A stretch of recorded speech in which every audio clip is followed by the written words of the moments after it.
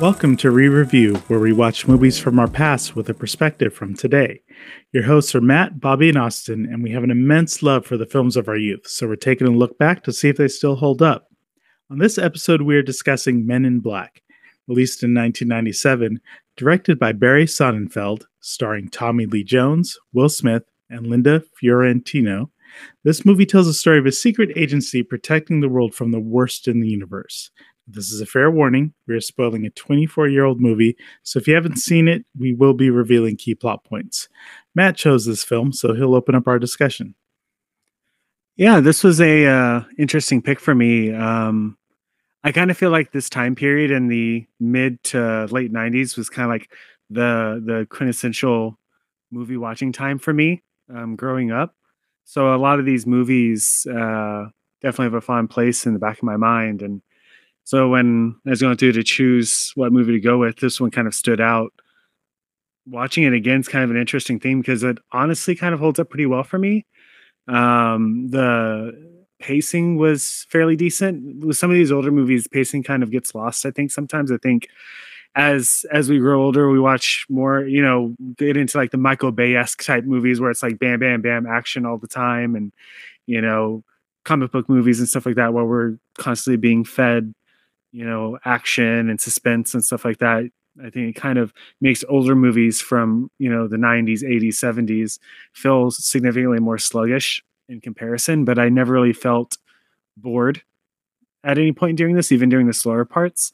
The action was subdued. It wasn't, anything too crazy. I imagine this movie being made in 2021, there'd be a lot more crazy CGI. And I think if you watch the Men in Black was International a few years ago, it's a good example of what they would have done if they had too much access to computer generated effects, where there would have just been chaos everywhere. Things are pretty subdued. It was actually surprising that a lot of the effects held up a lot better than you would think from a 1997 movie. There's movies from a few years ago that didn't hold up nearly as well. Now, not everything was perfect by any means, but considering the time period and everything else, I think the use of the puppets and the CGI when necessary really helped out. I think was it Rosenberg? Like that looked great. Mm-hmm. I know Bobby was saying how like they switched between the two different size, puppets for it, and it really shows. You can see like the breathing and just the facial tics and stuff was great. I think Will Smith, this is like peak Will Smith to me during this time period, where he could still do that whole kind of manic screaming, running around thing and it not get too annoying. In some later movies, it kind of grades. There's an edge there. Yeah. There's an edge. You're mentioning it. This is pre, serious drama Will Smith, but he still kind of had that, energy to him. I think the dynamic between him and Tommy Lee Jones is great. Having the comedy man and the straight man works pretty well. The gruff veteran and the young, inexperienced new buddy cop type thing. It definitely played off of that for sure. The buddy cop formula mixed with kind of like that noir, trying to find the galaxy element, making it into like a little hunt, which was great. I like Vincent D'Onofrio. I always forget that he's in this movie, and he loses his face and all the makeup as it progresses, so you kind of lose track of who it is. But I think seeing him awkwardly trying to make human poses as a bug was pretty good.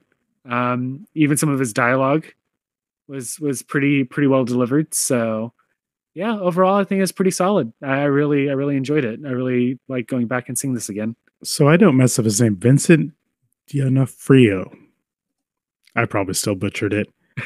I have to agree with you. I mean, honestly, he was one of my favorite parts, and having those nostalgia moments of thinking when I first saw this film and just being weirded out by that character and the uncomfortableness that the motions, the way he acts and moves, presents, it is really, really good. And I want to give kudos to all of the makeup artists, because staring at that face and getting that impression that the skin was really being worn, it's really gross. They did a good job with that. It's disgusting in a way that I truly appreciated. You mentioned Tommy Lee as K playing the straight man, but I actually found him to be the funniest in a way that I ended up appreciating more so than Will Smith. I felt like Will Smith was there to do his Will Smith thing, but man, when Tommy Lee hit you with those points, it was like this is a comedic timing that I felt like Will Smith didn't even get a chance to really get to because he was just doing his shtick.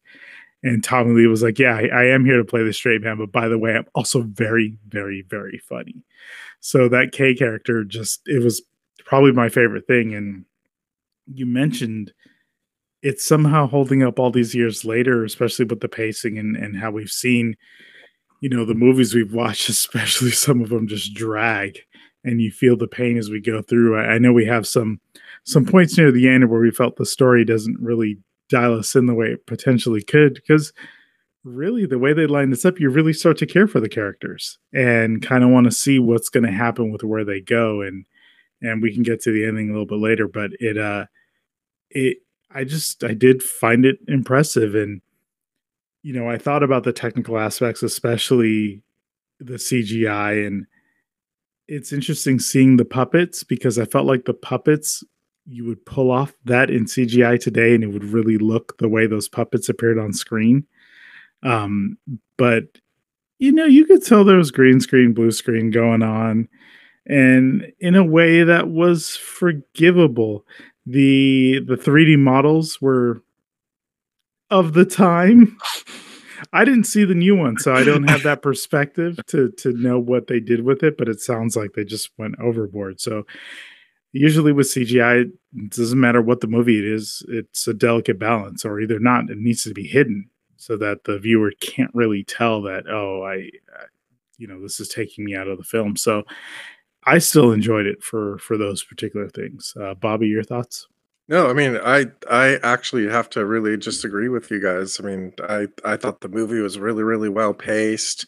I thought that definitely talking about Tommy Lee and Will Smith. I think that when you mentioned the buddy cop thing, I mean, I think there's a reason why that formula stays for so many movies and why it works so well. And I really think that like that like mentor mentee kind of buddy cop kind of situation really really worked for this. And I mean, I think it's really interesting that this movie was a comedy, and I was trying to think of I can't really think of too many other like big budget sci-fi comedy movies. I mean, I think that's probably really hard to pull off, and I think they did that really well here. I mean, there was like the full motion CG, like they did a pretty good mix of, and maybe that's indicative of the time, and like you're saying now, it'd be just be all CG, but and I think they did a really good mix of like, especially like in the very beginning when they had that pretty funny like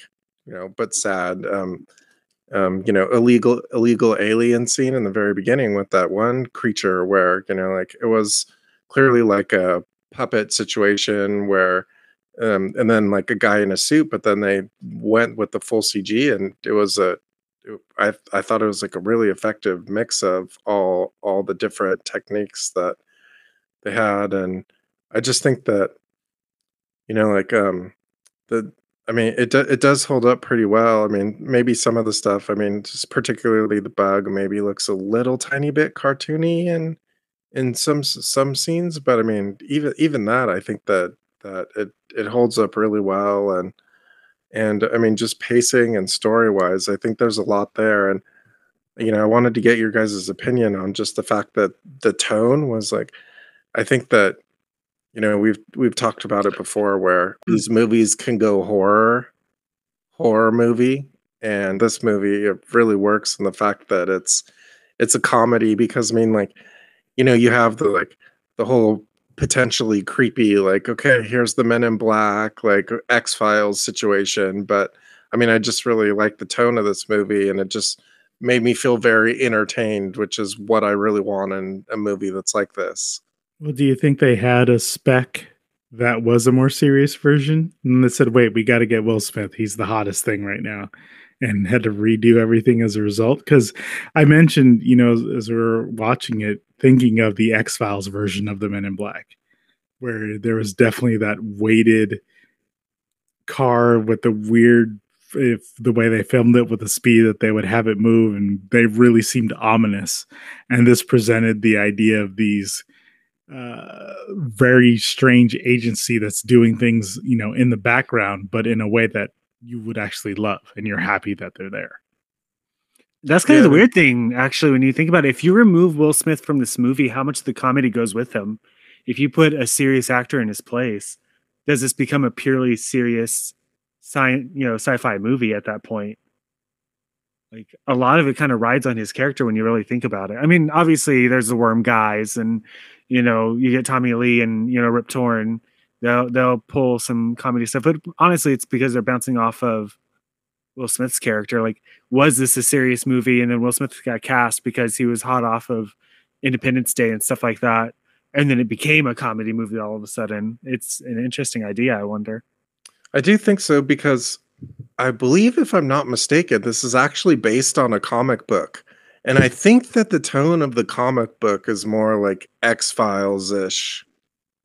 It did open mentioning that. It said it was a Marvel comic. Does this fall under Disney now somehow? Did we just watch another Mouse movie? Is it in the MCU? Is it canon? I mean, I'll take it. Yeah, because we know we got some stinkers over the years. So this, if this started everything, the real first MCU film. I will say one of the things that we kind of talked about as we were watching it, and I went in and I checked afterwards, but this was, obviously very much scored by Danny Elfman, and it sounds like it. Parts of it, I was like, man, I just feel like I'm watching Batman Returns, like with some of the approach to the music. But I enjoyed it. I think it gave it kind of that Burton-esque aspect, like Bobby was saying at the beginning, with like the fonts and stuff like that. It definitely had that feel of being a Tim Burton movie, and because of the music. Obviously, a lot of the rest of the stuff, maybe not so much, but I could have easily seen a Tim Burton version of this, right? Mm-hmm. Where it leaned more on the creepy and weird factor, and less maybe on the comedy aspect. I do have to ask, since we're talking about the music, where do you rate this on your best movie tie-in song? How much is Men in Black? How do you feel about this particular track that Will Smith released for this movie? Are you here with Celine? Your Heart Will Go On is Titanic. Does that win for you? Maybe you're hanging out with Vanilla Ice and Ninja Rap for Teenage Mutant Ninja Turtles is your favorite. Where do you think you rank this for your favorite movie songs? Okay, so let's be clear, because this is where I wonder, because then there's stuff like Kiss from a Rose for, what was it? Yes, Batman Forever. Batman Forever. But is it a song that they found and created a tie-in? Are we counting that, or are we counting ones that were made purely for the movie? Yes, we'll count that. Okay. That was you mentioned Kiss from a Rose. Like, come on, who doesn't love that song? I would say, I'm going Kiss from a Rose, man. Like, I'm a kid at the Pizza Hut buffet or whatever, playing it on the jukebox on loop. So I'm that guy. What's wrong? What's wrong with that kid? Like, this song is serious. What about for you, Bobby? This edges out MC Hammer's Addams Family song as a deep cut for you guys. This is definitely way above. What was the one that Prince did for Batman? This is way above that one. I think I saw it was the Batman dance. Oh, something along those lines. Yeah. Yeah, this is pretty up there. And I can still, as we were listening to it during the end credits, I could still see the music video. Oh, 100%. I mean, that's when music videos were all the rage, and you couldn't not hear a song without seeing the video to tie it in. So I thought it was a nice, fun thing, because I definitely enjoyed hearing it again. I probably have not listened to that song in a very long time. Let's talk about, as we move through the film, I think, again, we were really good up to, I think, 3/4 of it. And we kind of ran into those parts where, again, me enjoying the character of Tommy Lee, and we get through what I thought was a very awesome end spaceship crashing scene, and him going through the battle with the bug and coming out of it full of slime. And then all of a sudden you have this scene where it's, I no longer want to be an MIB. And that was just odd, right?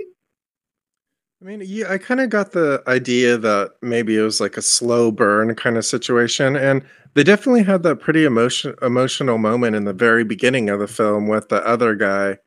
I forget his letter designation, B or D or D something. D. D, yeah.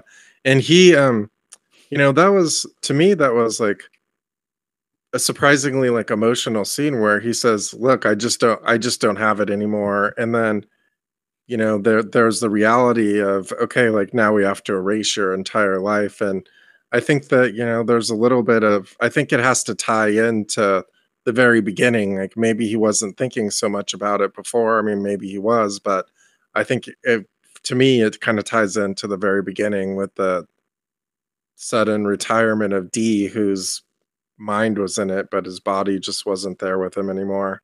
But we saw a very good explanation exclamation that the character of Kay was definitely still in it. I mean, he went into the buck.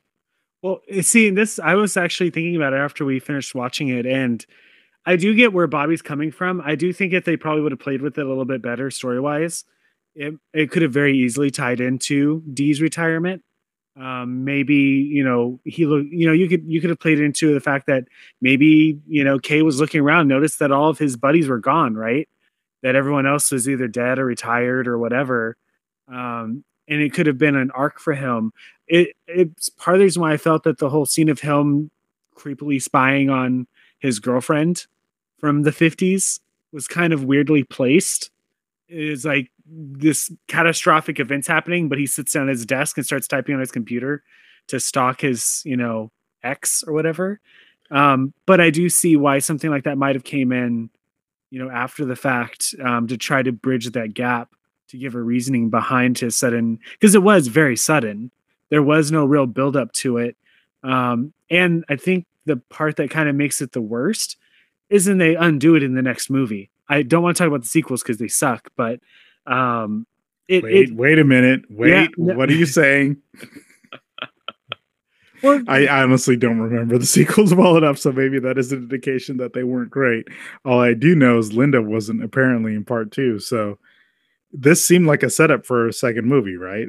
You get rid of Kay's character. He's aged and moving on, and this is going to be about these two characters that were going to create something new with your morgue expert and the wild and crazy NYPD cop.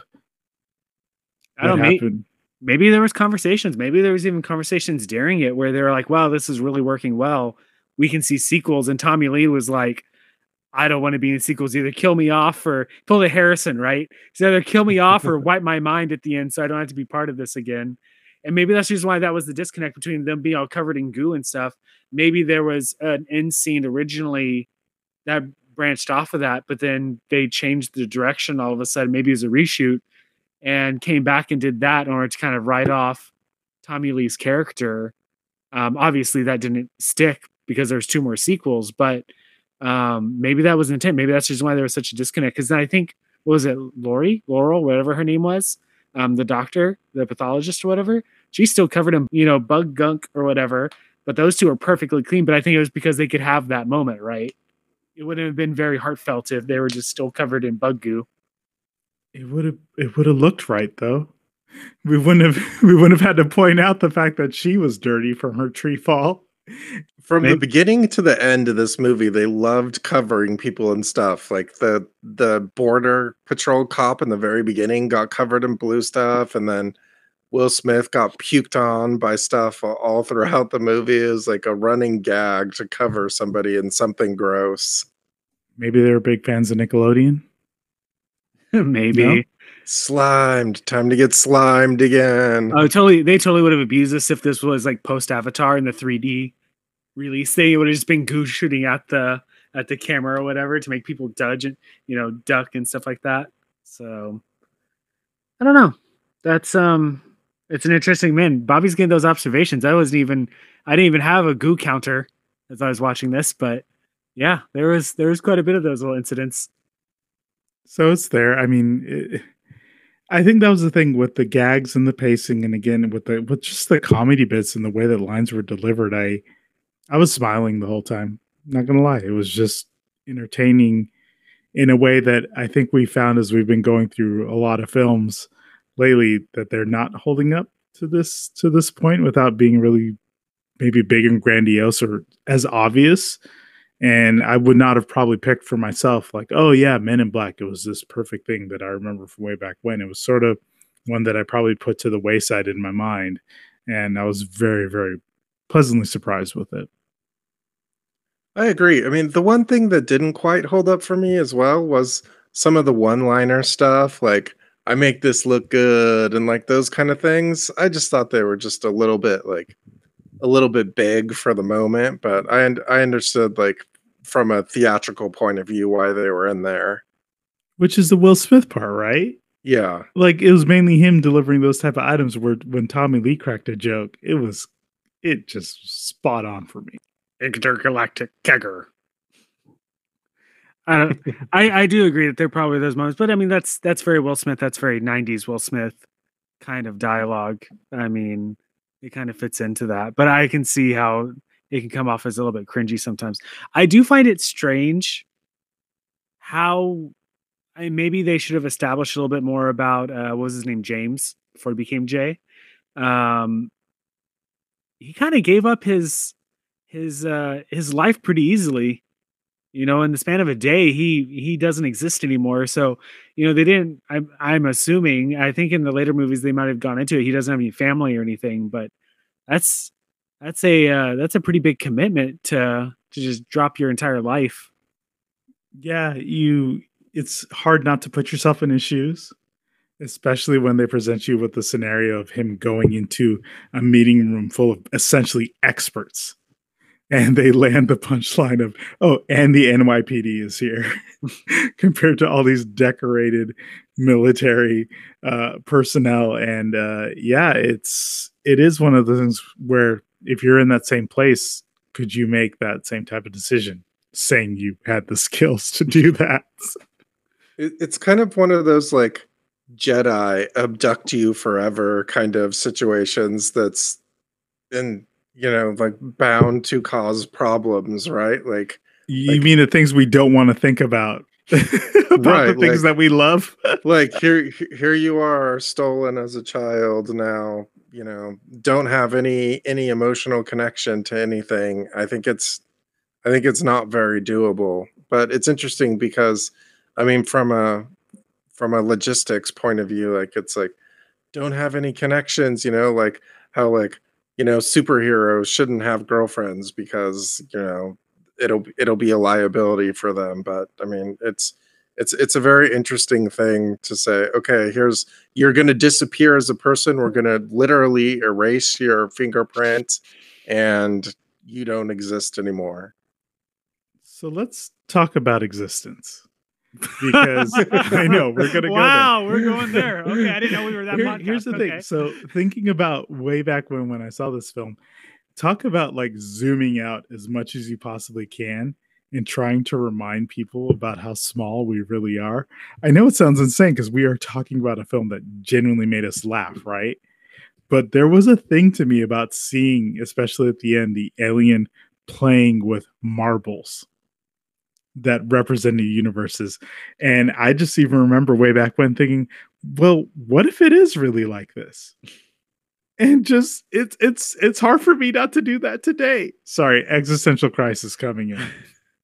I mean, the idea of it's very interesting. I mean, because the whole time they say, okay, there's this universe, and you know, like you said, you know, they could have said, oh, the universe is on Orion's collar, and okay, movie over at that point. But you know, it's interesting how okay, like the universe is in this you know globe in a collar, and then oh, it's you think about okay that's a different universe, and then oh, here's our other universe. But the reality is that regardless of how it actually is, we all live in our little bubbles. A movie like this isn't supposed to speak to us like this. Well, and it's kind of funny watching it again after this long. There's things I think I've found I appreciate a little bit more. Case in point, the Orion's collar. I think that the way they set up the fact that he didn't say Orion's collar, my cat Orion's collar, was easily spoken to earlier when he didn't know how to say the word war. He was like conflict, or like he couldn't quite, translate in his mind in English the word, which is kind of weird because he obviously had a business in New York, so he probably talked to people. But they did try to set up the reason why, he couldn't just say it's on my cat's collar, which would have been, like you said, movie over. That's it. Say, oh, that one over there. All right, we got it. Good. Put it in the safe. Mean, you've given me an idea for a new bit. We need to do something where we say, how quickly can we take a movie's plot and end the film? I can already end it right now. For a government agency or whatever who's protecting the Earth from aliens, why is it that they don't have any, tracking system whenever they land on Earth? They can zoom in on this lady's gardening, but they can't find a bug that crash lands. Like, come on, guys. It was 1997. Cell phones didn't exist the way they do today. That's why they got to use the tabloids. Oh, it's killing me. It's killing me. All right. So what we'll do now, let's run through our recommendations. Like we said, 24-year-old movie. Bobby, how do you feel about this one? What are you telling people to do here in 2021? Yeah, I mean, like we mentioned, I mean, I think this movie was surprisingly entertaining, or maybe not surprisingly, but I mean, I wasn't expecting to enjoy it as much as I did, and I thought it was pretty well paced, and I think that it really worked. I mean, some of it kind of, feels like 1997 a little bit, but to me, that's not a bad thing, and I enjoyed it all throughout. What did you guys think, Matt? I honestly think that it holds up really well. I think that you could probably show this to a kid now, and yeah, some of the technology is not going to hold up for them, but I think as a movie, it's going to hold up really well. I would tell anyone who has not watched it to treat it as a standalone. Do not watch the sequels or the remake or whatever that international movie was. If you want to watch something past this, watch the cartoon. That was good, but treat it as a standalone. Yeah, I think if you really want to, you can poke holes in things like, like the Edgar suit, like the bug would not fit or would not work in the Edgar suit if you really want to get. But I think you can really like get to the point to where you can really like, mess with it. But I think that because of the tone of it, it was a comedy. I think that those kind of things are forgivable. Yeah, I agree. I mean, what I'm hearing here is don't watch the sequels, watch the cartoon. I haven't seen the cartoon, so maybe I do need to add that to a watch list. But we're definitely all in agreement on this one, that this is I'm going to say must see, in the sense that if you haven't seen it, you're going to enjoy it. It's very entertaining. Understand that 1997 was the time frame. So yes, the CGI isn't going to be what you get today from your MCU movies, but this is the first MCU movie. You heard it here first. And Disney's coming after us with this one. So please definitely watch this film because it's very entertaining and something that's worth watching even today. So as always, thank you for listening, and remember, the roaches check in, they don't check out.